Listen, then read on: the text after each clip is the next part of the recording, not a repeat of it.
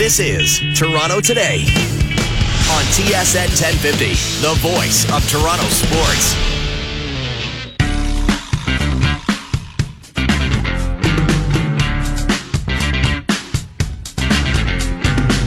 I want a girl with a mind like a diamond.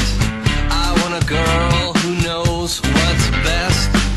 I want a girl with shoes that cut and eyes that burn like cigarettes. It's 11 o'clock. It's Toronto Today. Happy Friday. This is TSN 1050. Mike Hogan with you today. Coming up on the program a little bit later on, joining us in studio at 11:30 from the National Women's Hockey Team, gold medalist Natalie Spooner with the Toronto Furies as well. There's some other stuff to talk about with Natalie. She's going to drop by in half an hour. Also coming up in the next 15 minutes or so, Marshall Ferguson, our pal from TSN 1150 in Hamilton. He's the voice of the Ticats and does some stuff for CFL.ca, so we'll look around the Canadian Football League. Argo's getting ready for the Red Blacks on Monday. It's Doug Flutie night, so to speak. They honor the 97 team, but they're also going to honor Doug Flutie as an all-time Argonaut. His name will join those on the banners at the south end of the field. Ian Hutchison will join us from Golf News Now. They are continuing with the Open Championship. The conditions were a lot worse today for most of the guys, although there were some pretty remarkable scores posted considering the conditions. So we will have Hutch on to talk about that. And our pal, the friend of the Garfoose, Mr. Dirk Hayhurst, will join us at 12:30, and we will get all around the Blue Jays. I don't know about you folks. I'm getting a little bored about just waiting for stuff to happen. We still don't know what the Blue Jays are going to do. Everybody who is an insider, everybody who has some sort of contact with anybody involved with the Blue Jays or agents, etc., has basically said the same thing. They are not going to blow it up. They are in all likelihood not going to trade any controllable contracts. They'll get rid of the guys if they can, the rental players, the Marco Estradas of the world, Smith, guys like that. That's about it. So now, I don't know if we're into that mode yet. They end up getting a split in Boston, which is never a bad thing. The problem is, where they are in the standings right now, a lot of splits aren't good enough. Now, that said, where you're sitting in the standings, you jump at the split in Boston and try to go beat teams that aren't as good as the Red Sox are. If you lose a series to Houston, okay, you lose a series to Houston. You lose a series to the Red Sox, fine. Better team than you are. Much better team than you are. But you get a split on the road. That's not a horrible thing. Now, we saw what the Red Sox thought about the Blue Jays when they pushed Chris Sale back and said, we'll take our chances with Doug Fister. And we expect that. We talked to a couple of different folks yesterday about what to expect out of that game yesterday when you had Fister versus Liriano. I had set the over-under in that game at runs off the two starting pitchers combined at 10.5. Just because neither guy is any good. And there are enough big bats on both teams that you would think that they would be able to take advantage of poor pitching, which is what happened yesterday. I mean, it was 5-3 midway through the third inning. 6 off Fister and 3 off Liriano. So I guess they did themselves proud. They didn't go over the 10.5, but they hit 9 between them. But that's the kind of game you expect out of those guys. There was just not much there. And they showed exactly why they are who we thought they were. But again, that's the problem. If you're going to make the run, there's part of you saying, oh yeah, if you can get anything for Estrada, get anything for Estrada. That would be good. The problem is you got to find a way to replace him. Your rotation is bad, and now you've got to start winning series. Splits aren't good enough. Even though, as underscored, a split in Boston is never a bad thing, especially when the Red Sox are better than you are. So that is one thing that we'll be dealing with today. Again, Dirk Hayhurst, Ian Hutchinson, Natalie Spooner and Marshall Ferguson. That would be the lineup today. I know a lot of you were listening to this program about 22 hours ago. It was traffic hell. Anybody on the 401 knows what it was like yesterday at 1 o'clock. It just was not good. It took me an hour to get to York, over an hour to get to York from here in beautiful Agincourt, Ontario. It shouldn't be an hour. There were no accidents, but it was an hour. So I was able to listen to the OJ Simpson dog and pony show yesterday. Nice to know he has no history of violence. Come on. He actually said that in court. Oh, yeah, I'm not a guy who gets in fights. This guy's such an idiot here. That's pretty much it. So I got into there was a lively debate going on back in the producer's office. Joe Narsa is our producer today. Good morning, Mr. Narsa. How are you? I'm very good, Hoagie. How are you? Very good. My fantasy baseball opponent this week, who was doing a nice job on me this week, Mr. Keith Bauer, who's on the other side of the glass today. How are you, sir? Can't complain, Hoagie. Just hoping to wrap up a strong week against you. Yeah, thanks for having the best week of your season this week. I appreciate that. Anytime. Did both of you get through the OJ, I'll put it that way, without kind of vomiting, get through the OJ Simpson thing yesterday?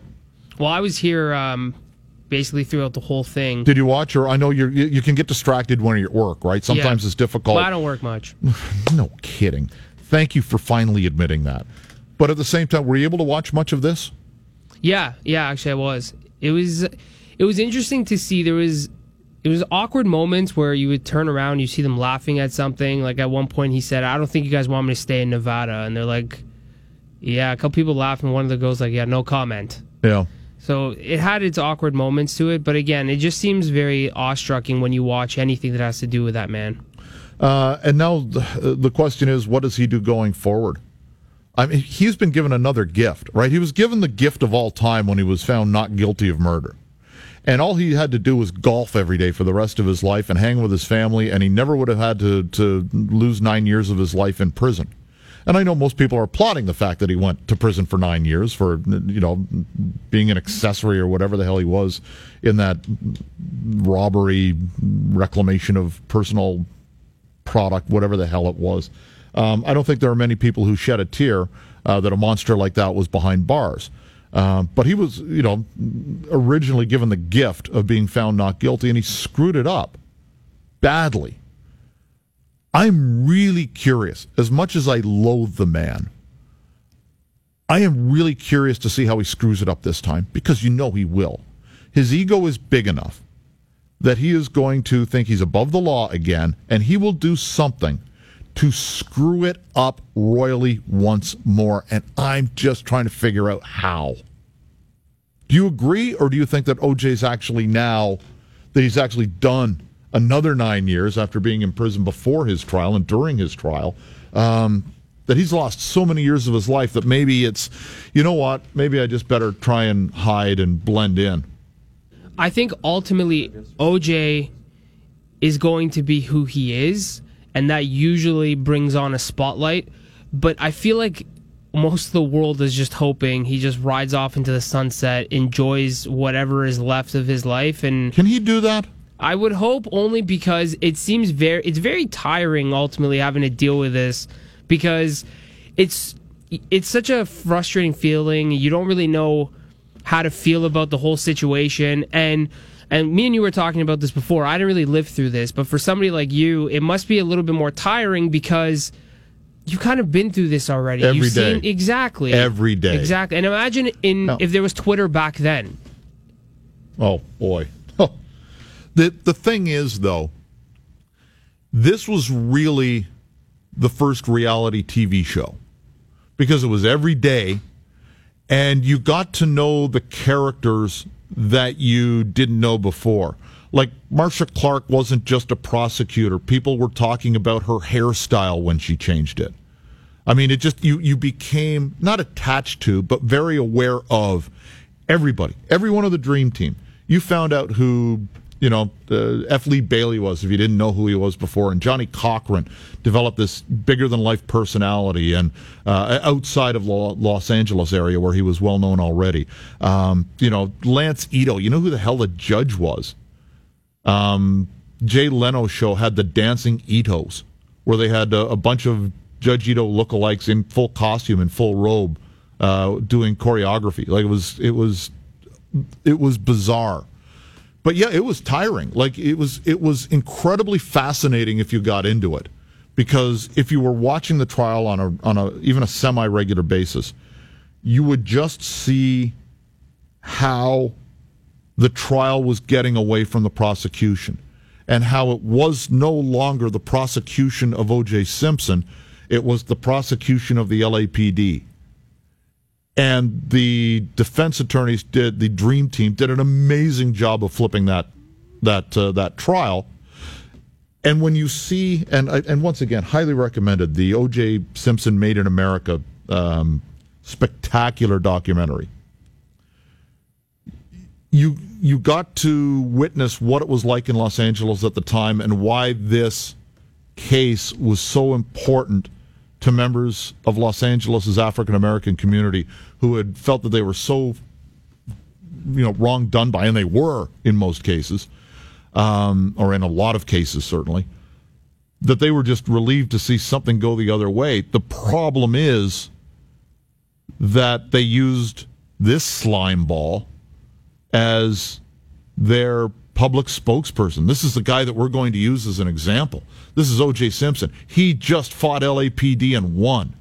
And people are celebrating in the streets instead of saying, hey, this guy almost cut his wife's head off and murdered the guy that came to give her glasses. Yeah, this is the guy we're going to celebrate. Like, I completely understand the frustration, even though I've never had to live through it. I get that. But my God, did they pick the wrong guy to throw their love behind. And that's the problem. And there was an element of the population that loved O.J. Simpson so much because of the persona that he was before we started finding out about the real guy, the guy that beat his wife on a regular basis, the guy that killed two people. The guy that we knew, certainly outside of the L.A. area, was this remarkable football player who had this diamond gold personality, the big smile, lovable O.J. We didn't know he was a slimy guy. We didn't know that. We didn't know he was a monster. So it's such a dynamic story. And now the latest one has appeared, and what he said in that one letter that was read in court yesterday, that he might be back because he had taken this computer course. Oh, maybe I'll have a blog or a podcast. Oh, God.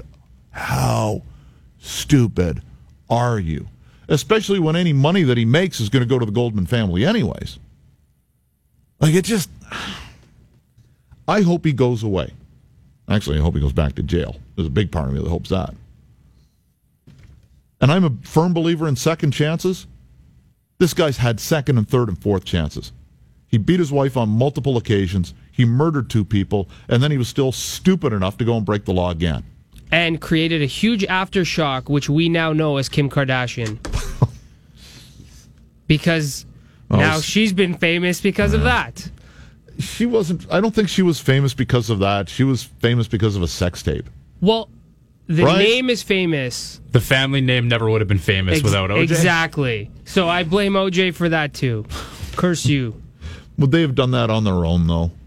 No, because you wouldn't know who that was. It wouldn't matter.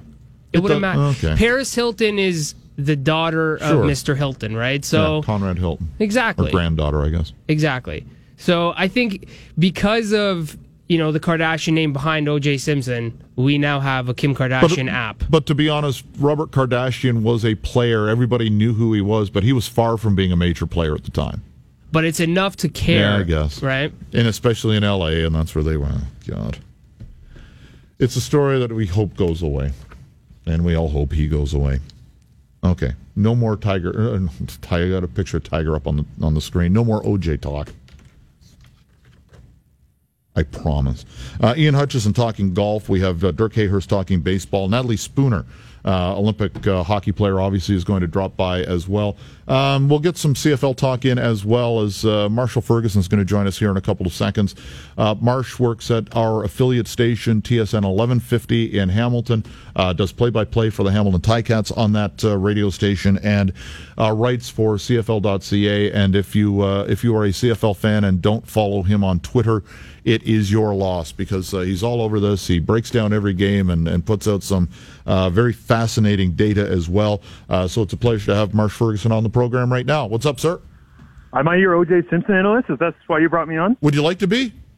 Man, it is crazy, because I'm somebody who is built, was born, I should say, long before I ever knew about OJ Simpson's NFL career. Otherwise, man, I have dove into more of the documentaries and everything else on that guy than I care to admit. And so when you talk about the OJ Made in America series, I think I watched that 3 times, man, because it is unbelievable. And it's amazing that even after all of this has happened, that, X amount of years later, 9 years after he's gone to prison, and, 20 some odd years after the whole trial and everything, he still hooks you. Yesterday, I talked to people all over the place here in Hamilton, and they said, yeah, I tuned in. I went, why are we all tuning in? We can't help ourselves. For those of us of my vintage, we invested so much time into the trial itself.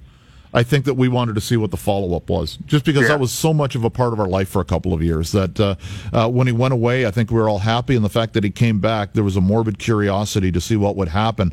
And when I listened to Eric Macramella yesterday and read most of the analysts saying that there was, in all likelihood, he was going to be paroled, and said that he should be paroled for the way that he conducted himself in prison, it was just, oh no, not again, because he's going to do something stupid. You just know it.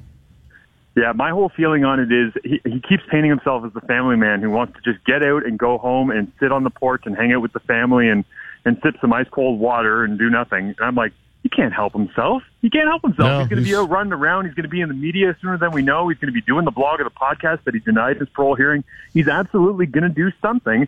And eventually, I think his kids are just going to go, why do we keep putting ourselves through this, and detach themselves from him? And if his support system detaches itself, then what happens? If he has nobody to go to, what happens? I actually don't know the answer to that. Agreed. Let's get to the current era of football on this side of the border. And you, as the voice of the Hamilton Ticats, I have to ask you this question. Will the Ticats win a game this year? Yes, the Ticats will win a game. Will it be before they play Winnipeg at home in Hamilton on August 12th? Not so sure at this point, because they are going on the road for the next 2 games. We're doing the Alberta swing, which is difficult for any team, even in the West, let alone, teams in the East, and their lack of success when they go out to the West. So they're taking on the Calgary Stampeders, who, Superman's cape came off a little bit here when you look at what they were able to achieve in Montreal last Friday. And I think that you will see a good game out of the Tiger Cats on the road, because it might be just refreshing for them to kind of get away from everything and get out there and try to find themselves a little bit as they go away. But having that back-to-back against Edmonton and then seeing the Eskimos, a team that they lost to in such devastating fashion, again, I find that they're in really, really tough. So we could be staring down the barrel right here of an 0-6 start to the season. Then you come home, still a bit of a mystery to me. I think we understand what type of team they are, but for the Ticats right now, they're looking at a tough start. Is it just secondary with them? Is it offensive line? Does Zach look like Zach to you under center, or what's the biggest problem right now? To me, I honestly think the biggest problem is Zach's fundamentals, because I think that affects everything else that is in the game. His feet are just off. He's not moving the way that he used to. He's not, and it's not even, I hate, Hoagie, when people go back to the knee injury, because how many athletes do we know that have come back off of the ACL injury and been able to run? SJ Green is doing crazy things there for the Argos, and he's coming off a devastating knee injury. So I don't want to hear, oh, he's lost a step, because I don't think Zach has lost a step. What I do think when I watch him play right now is that there's just this lack of confidence in everything that's happening around him, and it's affecting him mentally, and it's also affecting him physically. Not in the sense that, oh, he's slow. It's in the sense that his decisions when he's moving are not, okay, I'm going to cut to the left, and I'm sticking my foot in the ground, and I'm gone. It's, should I go over there? I don't know. I don't really trust over there. Why would I go over there? It's probably not going to work anyways. That's just what I see right now when I watch him play the game. The secondary that you note, though, I don't think the level of talent that the Ticats have in the secondary is worrisome. I think that the injuries that they've had, obviously, with Emmanuel Davis and Abdul Kanay are really, really challenging, but I'm not going to blame injuries, because I don't really give a damn about guys that are not here. I want to talk about the guys who are in the room because that's just kind of my rule with football injuries because we know how often they happen. Next man up has to be available and applicable to every position on the field. Exactly. And so when I watched Keon Lynn play last night, I loved what he was doing, and I thought that he fit in really nicely. And I was surprised by that because he's in his first year in the CFL at Syracuse, and he moved from the Sam linebacker spot all the way to the boundary corner. Good luck seeing that happen in any other professional football league where your Sam linebacker moves to the boundary corner, which is strictly a cover position, so dramatically different from Sam linebacker. But he moved over there. He was playing really well. But here's the problem for the Ticats. He gets dinged last night with what we think is probably a pretty serious knee injury, speaking of those. And as he goes down, Coach Sal and I on the Ticats broadcast start looking down at our play charts, and we go, okay, what are the moving pieces here? And it's like, well, there's about 3 or 4 guys that are in their first year of the CFL. The other 2 are in their second year in the CFL. None of them have ever really declared a spot on any roster to be theirs, and they've never really been able to solidify any chunk of territory. If it's like, I'm a boundary corner. That's what I do. I'm that guy.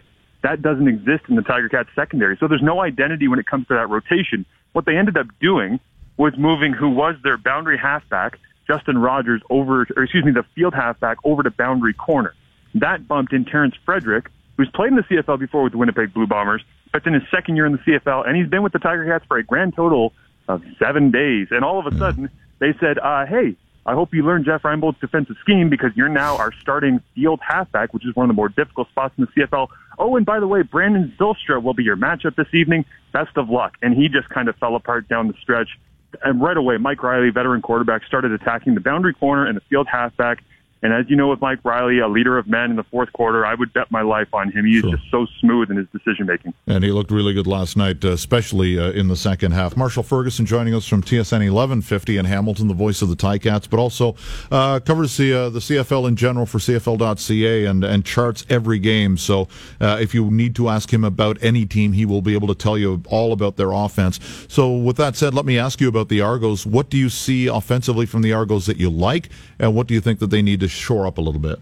The thing that I absolutely love about Mark Trestman coming in, and it was a bit of an aberration when we saw it in week 1 against the Hamilton Tiger Cats, so obviously I was there in person to be able to appreciate it, but by going back and charting these games and looking at about 20 different metrics per play, when I see the way that Ricky Ray is attacking down the field, I love that. Because he's no longer checked down Ricky Ray. Exactly, and I made the joke throughout the entire offseason, Hoagie, that it was going to be Ricky Ray 3-yard flat throw to the left, Ricky Ray 3-yard flat throw to the right, and it was going to go back and forth, and I was like, hey, Andre Dury's gone, but maybe you end up having guys like Anthony Coombs have a career season, or James Wilder Jr. comes in, maybe he turns into a scat back, Brandon Whitaker probably has more catches than ever. I was wrong, and I'm happy that I was wrong, because I think it's so awesome to see a guy not really in the twilight of his career, but we understand how age is up against the clock for Ricky Ray, to see him take what he has learned and what he's always been effective at and to add a new tool to his game. The ability to be able to take the ball down the field confidently. And he's not just throwing jump balls. Like, he's accurate. He's throwing back shoulders to S.J. Green down the sideline. He's throwing nice little curl routes underneath it of your Posey when he was still healthy. I love being able to watch that Argos offense and the verticality that they're playing with right now. The thing that I'm not crazy about with them right now is probably their underneath kind of crossing game. And it's more so to do with protection, because there are various times throughout games where you just kind of twist your head and you go, why can't they just stay on the field? And you realize once in a while that there's teams that, the Ottawa Redblacks are a good example of it a couple of weeks ago. They kind of look at the Argos and they say, you are going to take a deep shot over the top to S.J. Green, or you're going to try to throw some little curl or in-breaking route at about 12 to 18 yards. Outside of that, the only plays that I think Ottawa really respected was a running back screen and the odd play-action throw to the flat. So I think that Ottawa and Mark Nelson probably boiled down the Argos offense to about 4 or 5 different types of plays. Of course, we know how the back end of that game went, but at the first part of that game, really the entire first half against the Red Blacks in Ottawa, I thought that they just didn't have much variety. And I think that creativity and imagination is something that I was so impressed by with the Argos early in the season, and I wonder if it's going to continue, because it certainly showed up in the second half against the Red Blacks, and I've seen it else. Thanks for doing this. Say hi to our pal Taddy, and good luck in Alberta. It's always a fun trip. Will do. I appreciate it. I'll be staying out there and camping for a week, so if you don't hear from me, I've been attacked by a bear. Where are you camping? Banff? Are you going up in the mountains? Yeah, I'm going 2 days in Banff and kind of wandering around and hiking all a bunch of different stuff with a couple of friends that are out there, and then I'll be making my way up to Jasper for 2 days and then over to Edmonton the day after to call the Eskimos games. We're doing the back-to-back out there, so it should be a really nice getaway for the summer. Awesome. Enjoy it. Thanks, Marsh. Thank you, Mike. Marshall Ferguson joining us, the voice of the Ticats on TSN 1150, hosts the Tatty Marsh extravaganza on that program. And for those who don't know, his background, he was a quarterback at McMaster, got them to the Vanier Cup.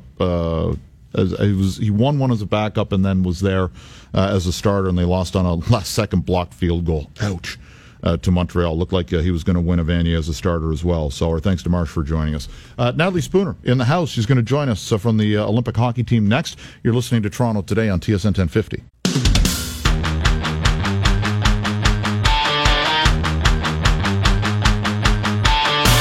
It's 11:31, 29 before 12 o'clock. Mike Hogan in today on Toronto Today. We'll get to some British Open golf, some Blue Jays talk coming up as the program continues. First up, though, we will talk some women's hockey and a new program called, it's the second year, I guess, for the Champions Fund. And joining us in studio, somebody who's very lucky to be here, and I'll explain why. Natalie Spooner is here from the Olympic team. How are you doing? I'm great, thanks. With Tessa here now, your longtime compatriot, Tessa Bonhomme, we have a one Ohio State Buckeye per building limit. So you're really lucky to get in here at this stage. So now the Bucks are taking over? Yeah, hopefully the Bucks don't stop here. Exactly. Let's start with the Champions Fund. You're here, you're promoting this. What is it, first and foremost? So it's grants of $5,000 for individual sports or organizations that are women and that are promoting women in sports. Mm-hmm. So this year, it's pretty exciting. There's going to be 30 grants. Last year there was 20 grants that changed a lot of individual or teams' lives. Really gave them that extra money to be able to get equipment, extra training, or have to travel. So it's pretty exciting now that there's 30 grants, and you can apply at womenschampions.ca. It closes September 20th, and then there'll be 30 winners picked for the grants. So it's a life changer. So if you're passionate about your sport or about helping, if you have an organization that's helping women in sports, then definitely apply. What would you suggest to somebody who's listening right now and they want to make sure that they have an inside track at the money? Is there one thing that they're looking for when all of these grants applications come in? Definitely like how you would be supporting women in sports. I think that Canada's dairy farmers are so passionate about bringing to the forefront women in sports. So hopefully, if you think that you're having an impact on keeping these girls active, or if you're somehow just have that passion to play women's hockey, say, or women's soccer for the rest of your life, then definitely apply. Well, it's all closing gender inequity, right? And in so many sports, it sucks, but it's like, okay, we'll do this, and then whatever we have left over is for the girls, the women, whichever level they are. You're an elite athlete, obviously, a national representative. Have you ever faced that? Whether it's ice time, you're kicked till 2 o'clock in the morning because, the men's B team or some house league team has to play. Like, have you had to face that often? Yeah, I think growing up there was definitely some of that. I was pretty lucky that I got to play on an all-girls team and feel comfortable where I was and playing there. But now, older, I'm definitely realizing that there's still inequalities there. And, you look at the CWHL versus the NHL, and obviously the CWHL is growing, but the NHL is, these players are getting paid millions of dollars, and we're playing just for the passion of the game and because we love it. How much fun is it, and what's your best experience playing in that league? Oh, it's a lot of fun. The girls are great. I think my best experience would be 2014 coming back from the Olympics and then winning the Clarkson Cup with the Toronto Furies. Tessa Bonhomme was on that team too. So, I think that would have been the best experience. Just being so welcomed back in by my team and going on that run when we were the underdogs. Because fans are more familiar with the club teams on the men's side than they are right now with the women's side. When we see an Olympic event, it's always interesting to see an American play against a Canadian, and they might be line mates in the NHL or roommates or best friends or whatever it is. How does it change for you now that you're playing in this league where there are a lot of Americans, a lot of Canadians, you have a lot of American teammates, and does it change when you get into the flag matches, when you play the Americans? Does it, because you're a little more familiar with a lot of the players than if you just didn't know anything about them and you just saw that USA on their chest and you went, oh, we got to go beat these guys, girls? I think off the ice, you're friends, but once you hit the ice, you kind of forget about that, and it's definitely a Canada versus U.S., and you don't ever want to lose to the U.S. is definitely the worst feeling. So I think you kind of forget about that, and you just your competitiveness comes out and you just play. You were just a kid when you made the national team, right? You were still in your teens. 17, I made the under-18 team, and then the national team. Yeah. I was there in Ottawa when the first Worlds were held back in, it was in 1990, 89, up there, and the hockey wasn't very good, being blunt. The hockey now is spectacular. You've been around the national team now for around a decade. What's changed? Have you seen a big change in caliber of play or just the way that the sport is being accepted? Yeah, I mean, I think even just looking at it in like 4-year cycles from one Olympics to the next, the level of hockey is improving so much, and the skill that the younger players have coming up is amazing. I think it's always pushing us now, me being older, to keep improving. You're ancient. Yeah, to keep improving. So, I mean, just the level of hockey is always getting so much better. And I think that there's more girls playing growing up. And women's hockey, I think, is just going to keep growing. Natalie Spooner joining us from the Olympic team and talking about the Champions Fund, among other things. At the Olympics, one of my favorite nights is the inevitable gold medal match between Canada and the U.S.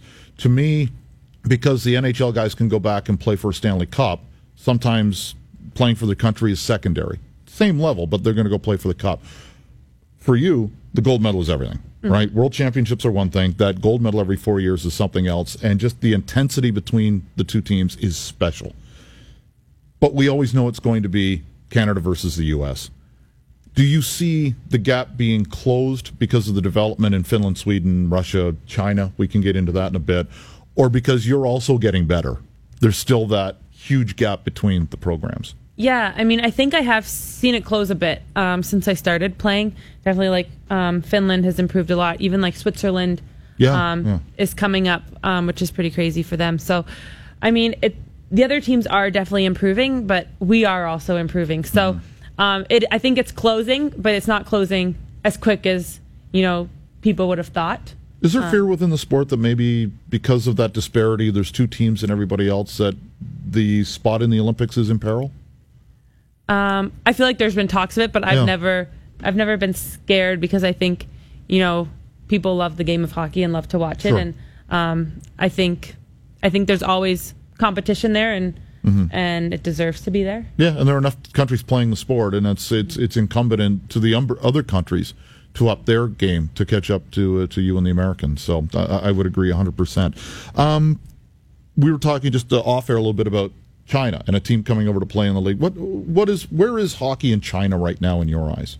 Yeah, I mean, I think that they're definitely pushing to develop it. I mean, 4 years after this Olympics, the Olympics are in China, so I think they're putting a lot of money into their winter athletes, and I think it's great for women's hockey that we're going to have a team in China coming over to play and hopefully help develop a bit of the Chinese team leading up to those next Olympics. And I hope the men as well go over and play. When you look at skating in Asia, short track, China, dominant. South Korea, dominant. Japan, great athletes.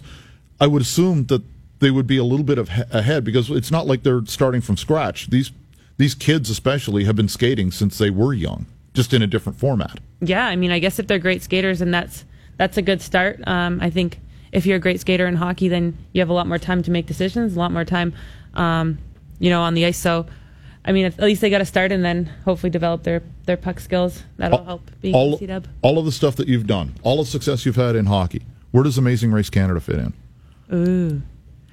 Did you have a ton of fun doing that? Yeah, like so much fun. I mean, it's like so different than hockey, really. So it's like hard to put it somewhere with them. But yeah, it was pretty crazy. I mean, hockey, you're going to wake up and you're going to play a hockey game. Amazing Race, we would wake up every morning and have no clue where we were going or what we were going to do, and you just have to kind of be prepared for anything.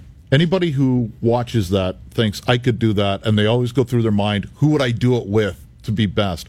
What surprised you the most? Because we all have this image of what it would be like. Was there something that surprised you when you finally got to do it yourself? Yeah, like sometimes you just want to be so fast that you don't actually think about your clue or you read it wrong. It makes it look really easy on TV, but it's a lot harder when you actually go to do it in the race. What was the toughest thing you did? Sorting fish was pretty tough. We actually didn't even get through that. We had to switch. Mm-hmm. I don't know. There was quite a few that were pretty tough. Obviously skydiving, just because I got sick, but I just got thrown out of the plane. I forgot about that. Yeah. And the first time you had done that. Yeah. And how terrified were you?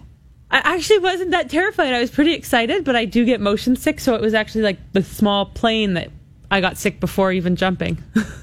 That's just an odd sentence. Yeah. Once again, you came in here to talk about the Champions Fund, the website, the dates, the stuff like that. Can you give us a skinny on how people can apply for this money? Yeah, so apply at womenchampions.ca. It closes September 20th. And even if you're thinking about applying or you don't really know, I would say apply. It's worth a shot. Every girl deserves the opportunity to play a sport. It brought a lot to my life, so hopefully it can bring a lot to their lives now. And when do you head to Calgary? August 1st to move out there. The summer is almost over. It is another week about of training. Well, enjoy as much time off as you can and before you hit the ice. And thank you so much for coming in and doing this. Yeah, thank you for having me. That's Natalie Spooner from the national team. More to come as we continue with Toronto today. Ian Hutchinson on the British Open and Dirk Hayhurst talking Blue Jays baseball on TSN 1050.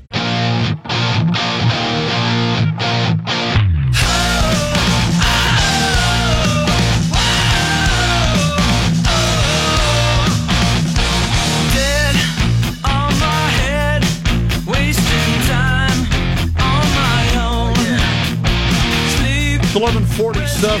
Happy weekend. Mike Hogan with you. This is Toronto Today. Wheels will be back at some point next week.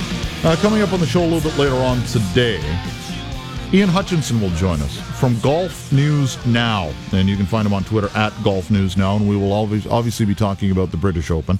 As the conditions changed dramatically from yesterday, it was pretty windy. A lot of guys really had some problems with the bad weather, and we'll talk to Hutch about that. And some of the guys actually today were stunningly good, despite the wind and no rain. I don't think, from what I saw, but the winds were certainly evident at times. So we'll talk to Hutch about that and just his general thoughts on Austin Conley and a lot of the things out there. Ernie Els had a good round today, so we get another one of these plus 40-year-old guys who are out there slugging it along, and who knows if he's going to be in contention on Sunday, but he's staying in the hunt certainly. And maybe the weirdest score out there, because everything was good yesterday and everything was kind of today. Zach Johnson, a 75 in pristine conditions yesterday, and today, when it was crap, he shot a 66. Huh? What? That makes no sense at all. We'll talk to Hutch. We'll get all things golf in. And Dirk Hayhurst, lots to talk about from a Blue Jays perspective. And I'll admit it. I'll admit it right now. It's a little tiring coming in here every day and talking about essentially the same story, which is, what are the Blue Jays going to do? Because of this season being what it has become, and I know there are those who still think that the Blue Jays have a shot, that they are still somewhat in contention for a wild card spot, that all of the cards may be dealt in the right spot and you can draw to the inside straight and somehow this team can be in a position to challenge for a playoff spot in September, which I guess is it's all you want heading into the season. If you're some teams, you're hoping you have a 10-game lead going into September, but for the most part, you're just hoping that you're able to stay healthy, that your best players are your best players, and when September the 1st rolls around, you are either in a playoff position or you're 3 or 4 games out, and you don't have 19 teams between you and the team that you're chasing for the second wildcard spot. Jays don't find themselves in that position right now, although there's still some time to go before September rolls around, and who knows? If they have a good August, maybe those of you with the rose-colored glasses will be rewarded for your faith. I wouldn't hold my breath. So now the story until the deadline comes and goes is, what are the Blue Jays going to do? Gord Ash, the former general manager of the Blue Jays, working with the Brewers and sort of one of our insiders here on TSN 1050 as well, he was asked about the possibility of trading the red-hot Senior Smoke. My position on it is I think most of the players, not all of the players, but you have to be open-minded to most of the players on your club when you're struggling like you are. That's not to say that he should be traded, but if somebody does call, like you suggest, and make you an offer you can't refuse, I think you have to be open to it. Justin Smoke having a great year. There's no question about that. Do you expect him to do it next year? And this is where your scouting staff comes in, and this is where all the analytics come into play, and taking a look at his age and his contract and what he has done this year compared to years gone by. You swirl all of this stuff up, and you see if he is a player that you can count on next year. Now, they've got him for next year, for sure. That is etched in stone. The contract is done. And then there's, I believe, the option at the year after that on Smoke. And then the unrestricted free agent after that. So you've got a controllable contract there. But do you expect Justin Smoke to be a 30 home run guy year after year after year? That's something you have to think about. And think about long and hard when you're looking to assess where you are with this baseball team right now. If you think Smoke is capable of doing this for a couple of more years, and if you think you are going to be competitive in the next couple of years, hang on to him. If you think that this is an anomaly in his career, that he is not going to have this kind of season next year, and if you see that there's a match out there, a team needs a first baseman, a team needs a DH in the American League, then you certainly entertain options. And if you can get more than what you perceive as market value for Justin Smoke, I don't know if that exists out there, if there's a matchup like that, you may be tempted to pull the trigger. How about Mr. Donaldson? Do you deal him, Gordash? Josh Donaldson, he's been talked about, but at the same time, I don't think you'd be selling low on him right now just because he's not had the kind of season he's had in the past. And again, I don't think the third base market is as pressing as it might be in the off season when you can deal with all 30 clubs. And we talked about this yesterday, that there are a lot of potential rental third basemen out there that could help a team that's desperate. Are any of them as good as Donaldson when Donaldson is healthy? No. Donaldson has just played 53 games this year. He has but 9 home runs. He's hitting .246. I don't know how much stock you put in. Some people put no stock into that. He's hitting .246. He's been banged up a lot. Even when he's been in the lineup, he's been banged up. How many times did you cringe over the course of the Boston series because it looked like Donaldson had hurt himself? More than a couple of times. He's 31 years old. That comes into play. Would you bring more teams into a potential deal for Josh Donaldson if you dealt him in the offseason? I don't know. Maybe. There may be teams, though, that say Donaldson will bounce back next year. We're not in contention this year, but let's make the deal now where, as Ash alluded to, maybe there is low value for Donaldson right now. I think the Jays would be very hard-pressed to find a good deal right now for Josh Donaldson simply because of the way he's been banged up and the way he's played when he's been in the lineup. He is not worth nearly as much as he was a year ago. Or if he bounces back down the stretch in August and September, shows, flashes or a steady stream of being the Donaldson from days gone by, which is very possible, his trade value goes up. And you bring more teams in the offseason. Once more, here's Ash talking about another deal. And again, you may need Masai Ujiri to come in and pull off a miracle deal with this one.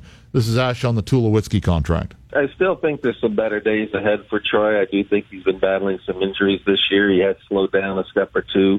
But he's a heady player. He's a guy that knows how to play his position and has a good instinct for the game. So I do think there is some upside, but you're right. I mean, this is a mammoth contract. they got some short-term gain on it, but there's going to be some pain here at the end of this deal, unless they can find a partner where you just exchange salaries and just hope you get better performance out of the player you obtain. That's Gord Ash on the morning show today. When we come back, more to come. We'll talk more Blue Jays baseball with Dirk Hayhurst, and Ian Hutchinson will join us to talk some British Open. You're listening to Toronto Today. Hogan in for Wheeler on TSN 1050.